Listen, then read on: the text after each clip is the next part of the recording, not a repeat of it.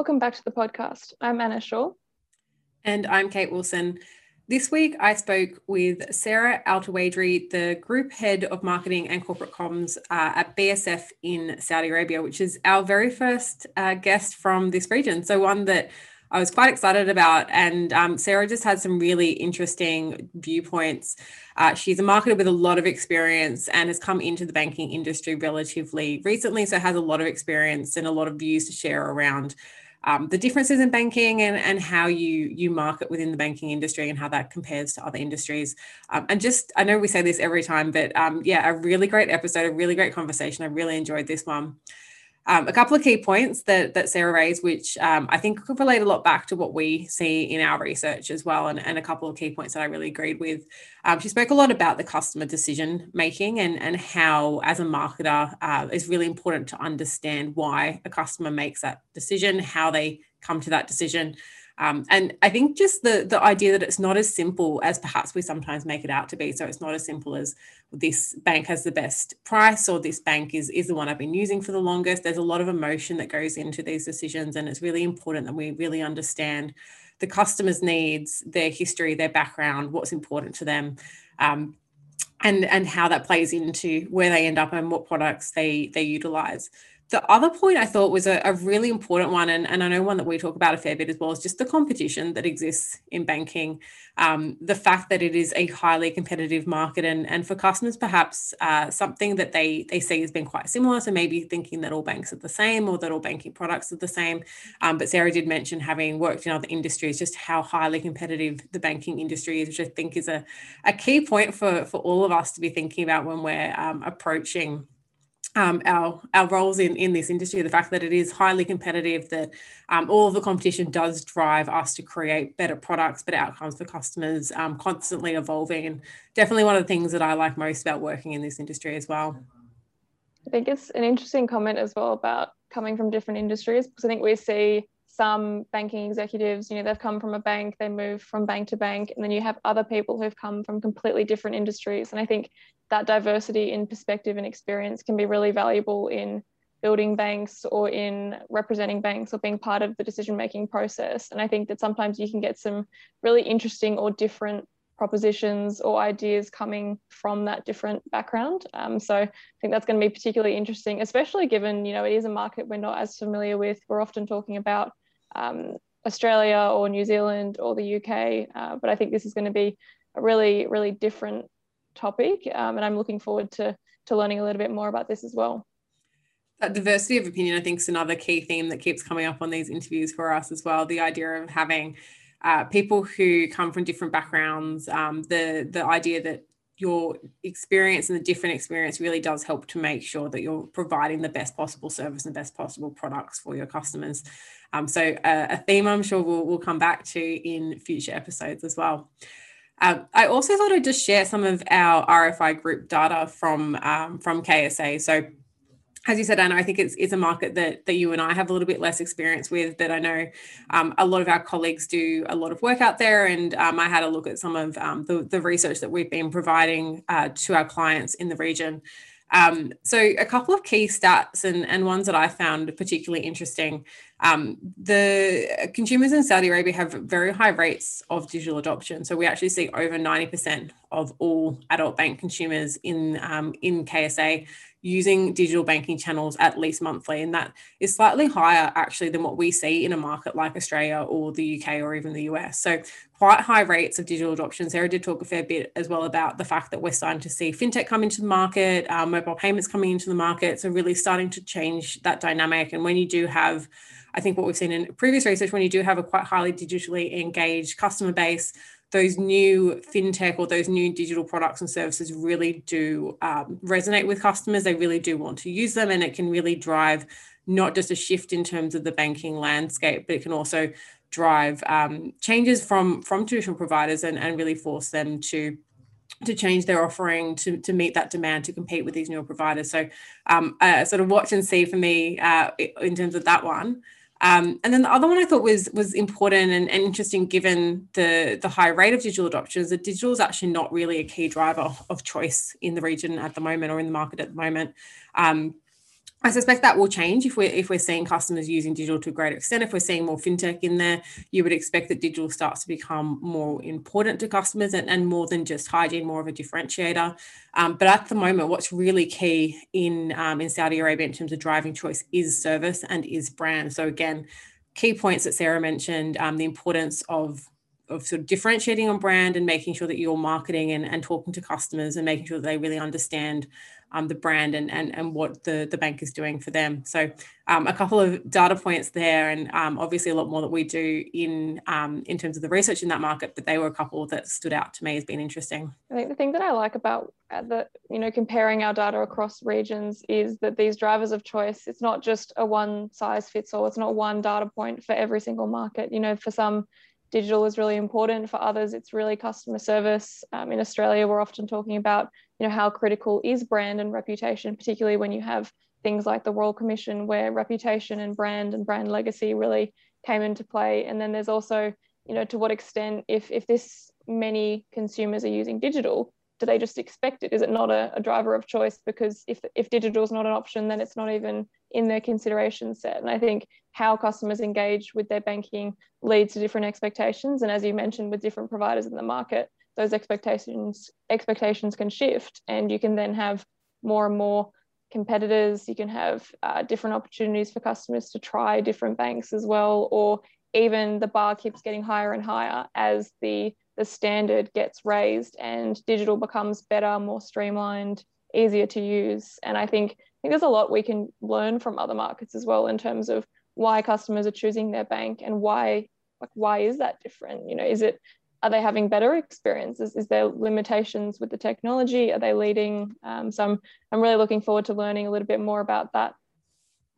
The digital one's an interesting one, right? Because we often look at digital as being not a key driver of choice. And sometimes that's because digital is not big in that market or it's not important to customers. And other times it's so important to customers that they have really high expectations and it actually doesn't dictate their choice because they're just expecting to have a really good digital service.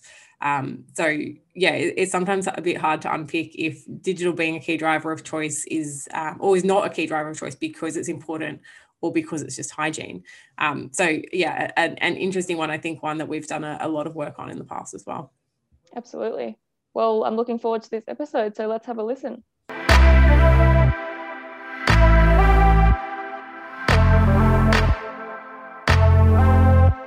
Welcome back to the podcast. Hi, Sarah. Thank you so much for joining us today. Thank you. I'm very happy to be here. Really happy to have you. Why don't we start off with talking a little bit about yourself and your background? So introduce yourself to our listeners and tell us a little bit about what you do at BSF. Sure. So Altuwijri, I'm a mother of a beautiful boy called Abdullah. And I joined BSF in 2019 as the head of group marketing and corporate comms. Prior to that, I'm just going to go a bit further down the line. I started off with a finance degree from King Saud University, one of the main universities in Saudi, and then started off with some work here and there in the finance sector. I didn't find myself at all, so made the shift, did my MBA, and then started working in multiple international agencies in Dubai, where I moved. And then taught at the university, King Saud, same, loyalist, and started off with finance and then moved to marketing, taught marketing for some time, and then left the university and started my corporate career. I was with Altuwijri Group, which is renamed to Sira, for 2 years. In the tourism sector. This was an amazing experience, learned a lot, and then joined BSF in 2019 as the marketing lead. That's basically where I am today. In terms of interests, neuromarketing has the highest interest to me. It includes the science of neurology and marketing together. Where you understand human behavior and the decision-making process and the interests in how people actually think and lead into certain brands and products. This is where probably the interest of research came into play, and how I knew you guys. I was just going to say, as a researcher myself, that is an area of interest for me as well. Could you talk a little bit more about that area actually, and maybe how it pertains to your current role? Yes, of course. Now, banking is a very big industry, and it relies heavily on service, and relies heavily on understanding customers' needs and willingness to take certain products versus others. The pricing scheme is massive, because it's a main player of somebody getting into the whole realm of a banking product is not easy. It's a big decision. It has a long lead time. And if we don't understand what are the parameters that play into this decision process, we usually lose that person. And those banks or those entities that try to understand that process find themselves ahead of the game. It does have a lot of input into understanding behavior, decision-making, what are the points that make a difference within this process? How do people really view financial decisions? Money is a very personal topic, and it is a determinant of a lot of things in people's lives.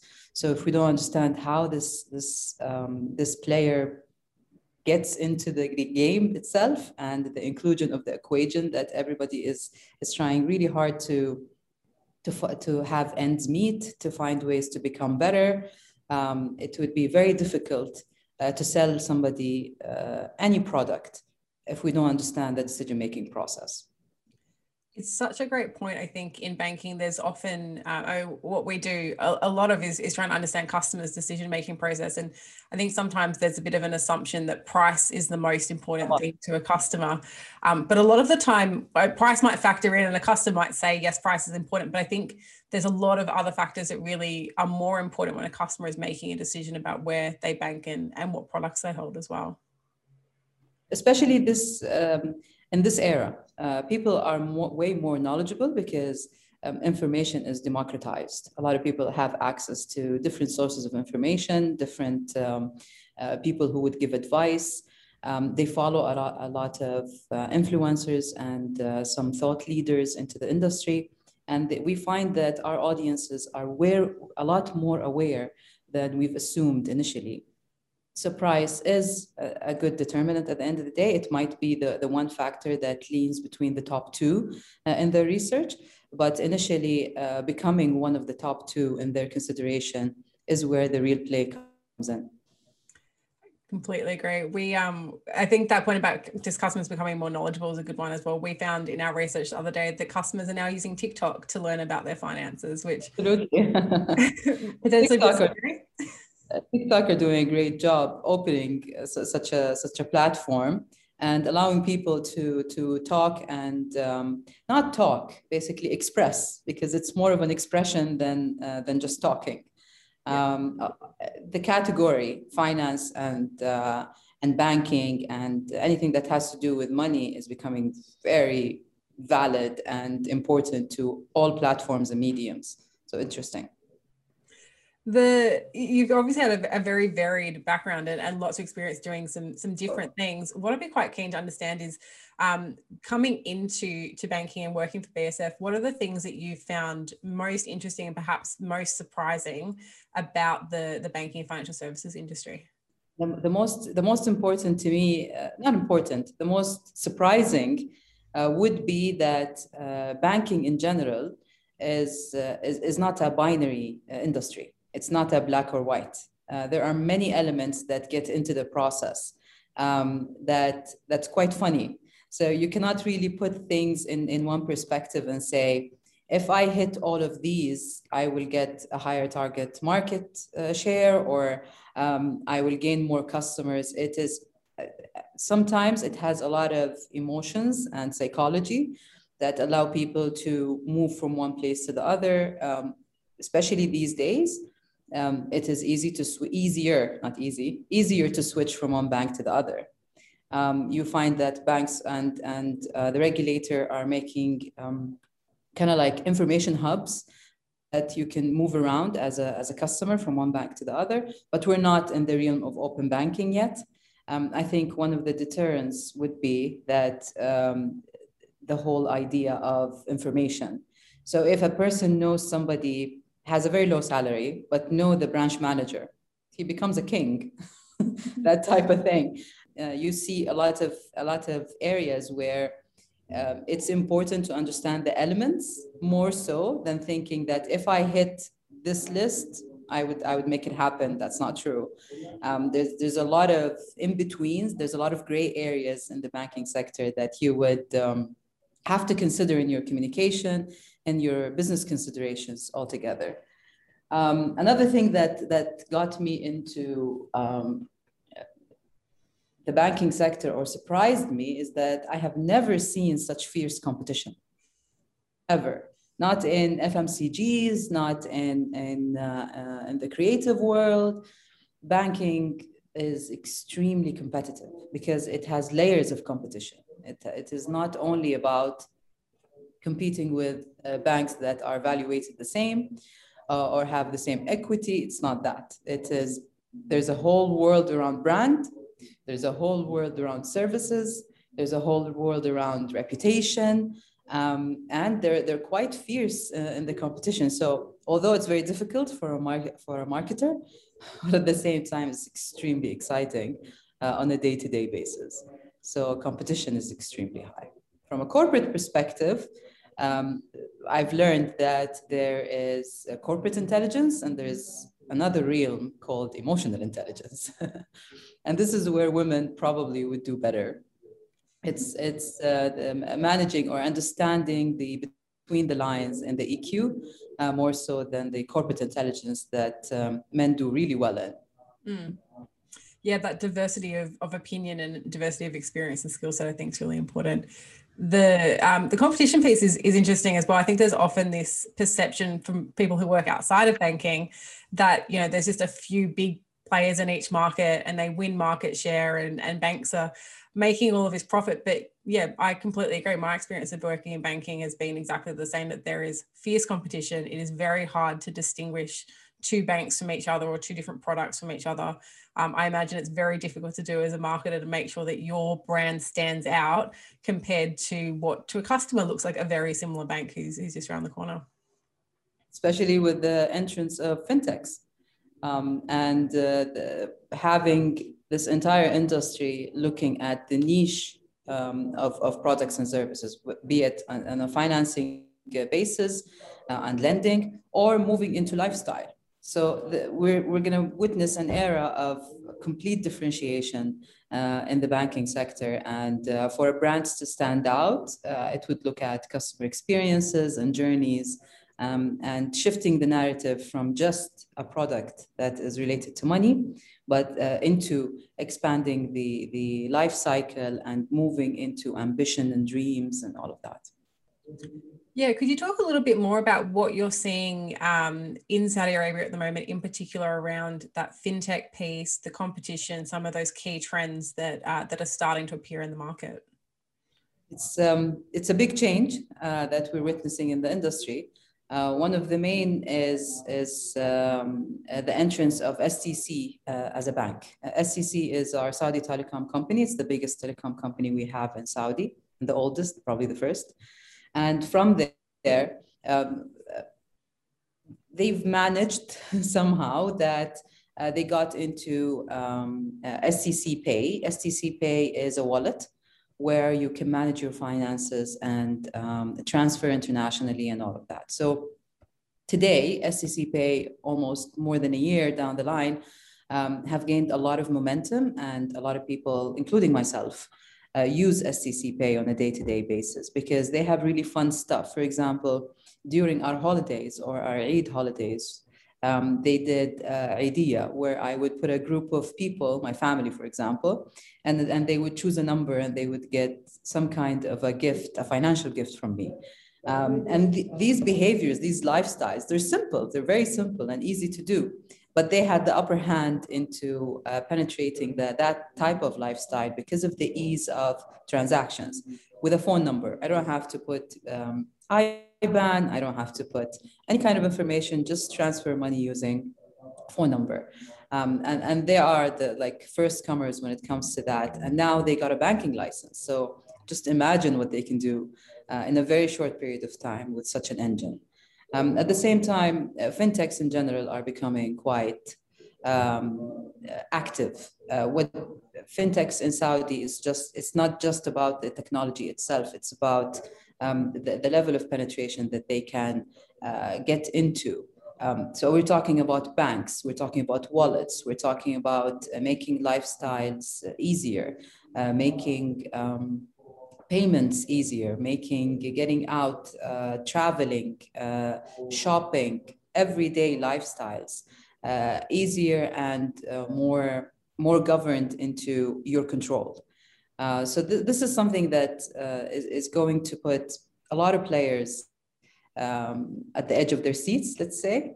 We're quite prepared from a BSF perspective. We're quite advanced into that from even starting off from a thought leadership, second, by the products and services that we'll be introducing soon to the market. So I'm glad we opened that door early on. I'm glad we understand the elements and the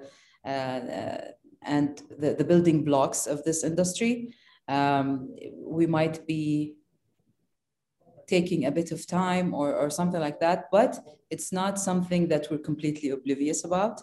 It's a lot of the daily conversations that we have and the daily work and decisions that we take. BSF as a bank has been quite active in a lot of this industry and this era, in technology, in digitization, and a lot of the processes are quite digitalized. And we're looking at a few years down the line where we would have this leap of this entire leap of where the traditional banking is and where the future of banking would be. So I find myself with having daily conversations where I feel like, oh my God, I'm in the presence of brilliance here. And it makes it quite exciting day by day to know more, to search more, to read more articles about fintechs, open banking. And because I'm in the industry, I know a lot about it. Otherwise, I don't think I would ever be interested on my own. Yeah, one of the constant things that I have, I mean, all of what you're talking about is so fascinating to me, and I love talking about these types of topics, but obviously my friends and family don't quite feel the same. So having conversations about open banking and fintech, you often get a blank look. Yeah, I always find myself like that. So I'm happy we have a lot of the young generation in the family who are quite interested. They are all interested. You wouldn't find a person who's not. And I think it's the technology aspect. It's something that they feel close to, and whatever relates to it makes more sense, especially in the realm of gamification. And I'm really impressed by how tech savvy the new generation is. Very interesting. And there's such a speed of change in digitization as well. I mean, already sort of seeing the world move that way already. And you mentioned digital wallets that we're starting to see popping up everywhere at the moment. I'm imagining that the pandemic and 2020 has probably helped to speed up some of that digitization. Have you seen a significant change in consumer behavior or in terms of what consumers really want from their banks? I think that the pandemic didn't help, it mandated. We suddenly found ourselves not able to do our daily errands as we're used to. We had to get groceries online, we had to get medicine online, we had to get a lot of things online. And those companies that had that direction ahead of time really won. And those who had something in the pipeline just accelerated it extremely because they had to be in the market. If you don't have a digital solution, you're not in the game at all. So this at one point, the audiences found themselves having to deal with such a thing, and they gained a lot of trust in the brands that helped them through this journey or this bad period of time. And they stuck to them, basically. So I think the pandemic showed us the merits of these brands and the essence of these brands, who were quite progressive and ahead of their time.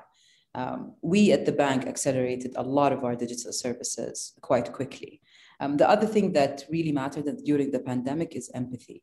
The narrative of each brand had to be quite empathetic. You cannot celebrate a lot. You need to understand that there is a certain down mood.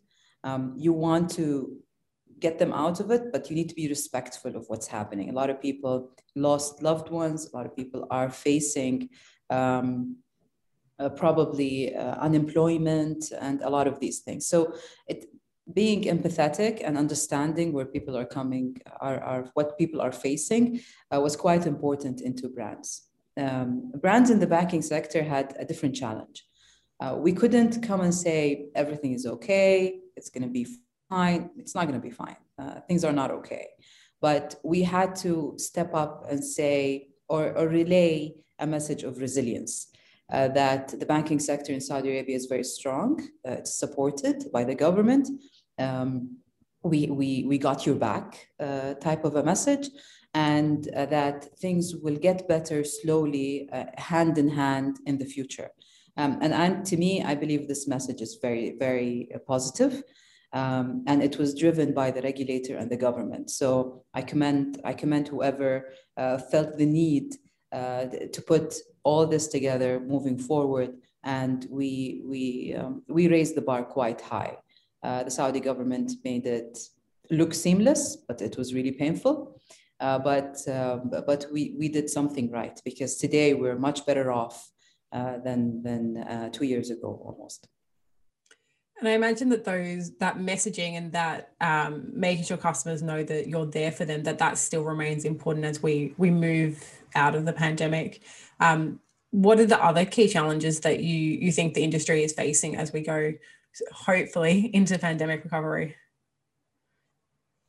There are multiple challenges looking at the sector itself and relating to the economy, and what can be easy to overcome, and what are the things that stuck. A lot of businesses went out, and we would see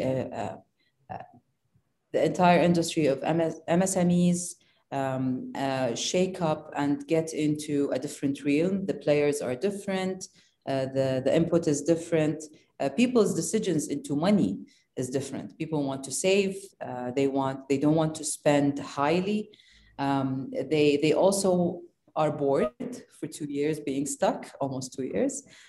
So there's that mix up between what is the right thing to market, what is the right thing to introduce into the market. And it comes down to solutions. The realm of solutions is way more important than just putting products on the table. So financing solutions, installment solutions, buy now, pay later solutions, all of these to manage your finances. And at the same time, in parallel, a lot of education and awareness needs to be put into the equation as well. So we have our work cut out for us into becoming some like a financial coach to some clients. And to the industry at whole, as a whole. We're seeing the same things in our data around customers just wanting to save more, just even where they're starting to feel more confident about the future, their behavior has just changed. And there's still no international travel, which means customers have savings balances that are still high, but that idea of I need to save just in case, and I need to think about what might happen in the future, which I don't think we've really seen in quite a while, probably not since the GFC, really persistent for customers at the moment. It's true, I agree. And the problem here is that when people did stay at home, they didn't not spend, they actually spent more, because their usual day-to-day would be going to the supermarket and coming back and doing all the errands themselves. Having to get the services online, there's a fee. So instead of your time, you're actually paying for someone else's time or some other company's time. So the entire process, or whatever we're going to see in the near future, is going to be surprising. So for research centers, there's a lot to find out. I remember one conversation during the pandemic was about fitness and gyms. So a lot of people actually started gyms at their home. So I'm sure, I haven't seen the reports to be honest, but I am interested to know and see that the companies who sold gym equipments must have skyrocketed. And what is the effect after people go back? They're back now, but you find yourself you have a gym equipment at home, you still have a gym subscription. What do? Where does the money really go after a while? And this is quite interesting to see as a single industry. Just so much change, I think that's happening, and a lot that we still don't know about what the world will look like post-pandemic. But there's a lot to anticipate or forecast when it's bundled into one lens. Whatever lens we look at, it needs to be a lens that's quite holistic. If we look at partnership and financing, not financing, it's a banking relationship, then you come to a very interesting conclusion into what can be done. It's way more than just a commodity of money. It's way more than that.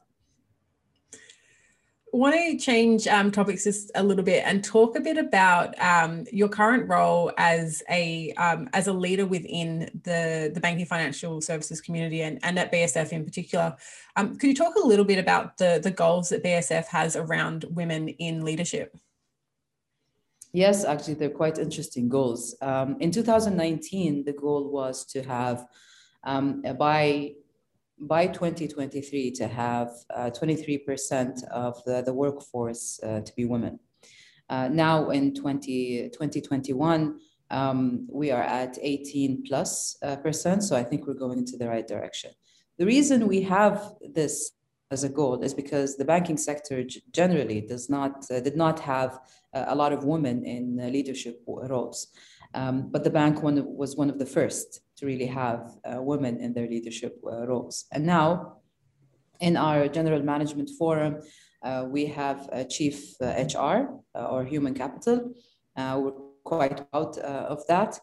We are yet to see women in boardrooms and in Saudi in general, and one of the other banks also had a CEO, a lady at one point.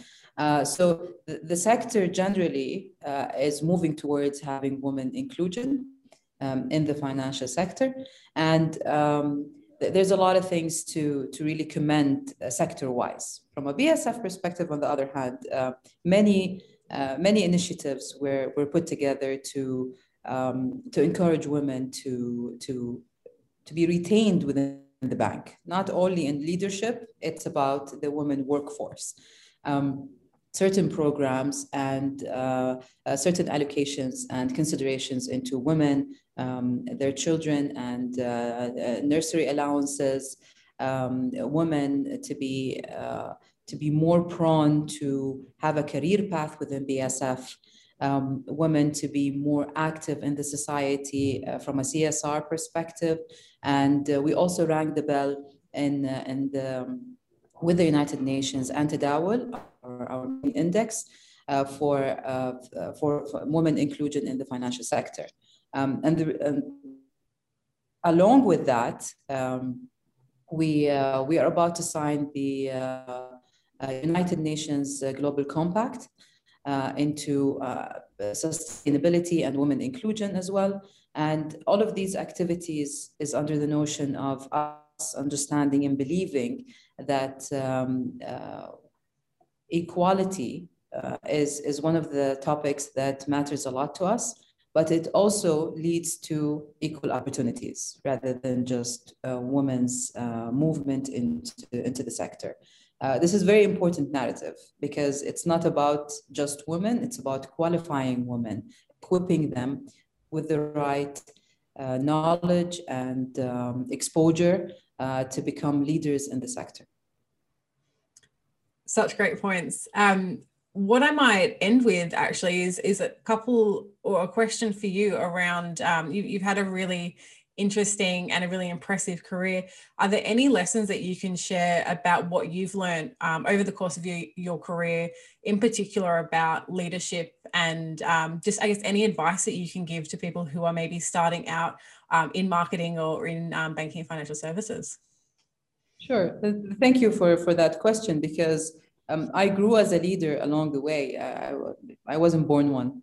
And it came down to the point where a very strong realization that a leader is the person who has the job of facilitating their team's job. So they're not my team to do my work. I'm their leader to facilitate theirs. And that was a very important lesson at one point in my life, quite early. And this is where always being there for the team, that what are the key to your success? What can I do to make your success possible? Not life easier, but success possible. And this is one of the things that I find quite challenging, because this means that if you have a team of 40, you need to be available for the 40. And this creates a very interesting relationship. You find your team looking for solutions before coming to you, and knowing that if I go to Sarah, then I've exhausted all my methods to come to her, and this is where we need to step up, whatever it is that needs to be done. Another thing is I'm a big fan of empathy, and I talk about it a lot, because it's not as easy said than done, so it's not easy to just talk about empathy. And then there are situations where you really need to think about what is it that needs to be done in this situation, where I would put myself in this person's situation, and if I had support, I would have probably been better off. So that is a very rocky road, and there's a lot of things that I find myself sometimes overcoming or crossing a bit of a line to really make that person feel comfortable at one point. On the other hand, there are many ways or many situations where you find yourself needing to push. There's a very thin line between pushing somebody to be their best, or pushing somebody to just deliver. So there's always that narrative where just make it happen, or let's do the best we can to make it happen, type of thing. So it's not perfect. It's not always perfect. There are moments where you just lose it, basically. But there are many moments where you consider the path and you consider the journey. And we've been having a blast in BSF specifically, because it's the best culture I've ever been in my life. Some really great points in all of that. A lot that I think I learned from that as well. A lot to think about. It's such a great way of thinking about leadership. I really like that idea of having the way that you work with your team. That's such a great way of thinking about the work that we're all trying to achieve and trying to go the same way together, which I think sometimes gets missed. Yeah, actually, I learned that from a lot of people along the way. And throughout any career or any path, you find yourself dealing with different leaders. And the ones that really stick are the ones that have your back in certain situations. I would always remember, if I had a leader who's tough, and just cares about results or whatever it is, I could learn a lot in the skills that I can develop. But I would always remember these moments with a lot of probably, I'm not going to say anger, but it's heaviness, because it was a period of time that I learned a lot, but I got so exhausted. But at the same time, I do remember in a very subtle and very positive memory context, those leaders who had my back and stood up with me. I always remember them very, very positively, and still do. Well, thank you so much for joining us on the podcast. Really enjoyed our chat. A lot of really interesting insights and ideas. So thank you for coming onto the podcast. Thank you so much for inviting me to it. I think it's going to be awesome. I can't wait to see it. Thank you. Thanks for listening to this episode of the Global Digital Banker podcast. You can find us on iTunes, Spotify, and Podbean.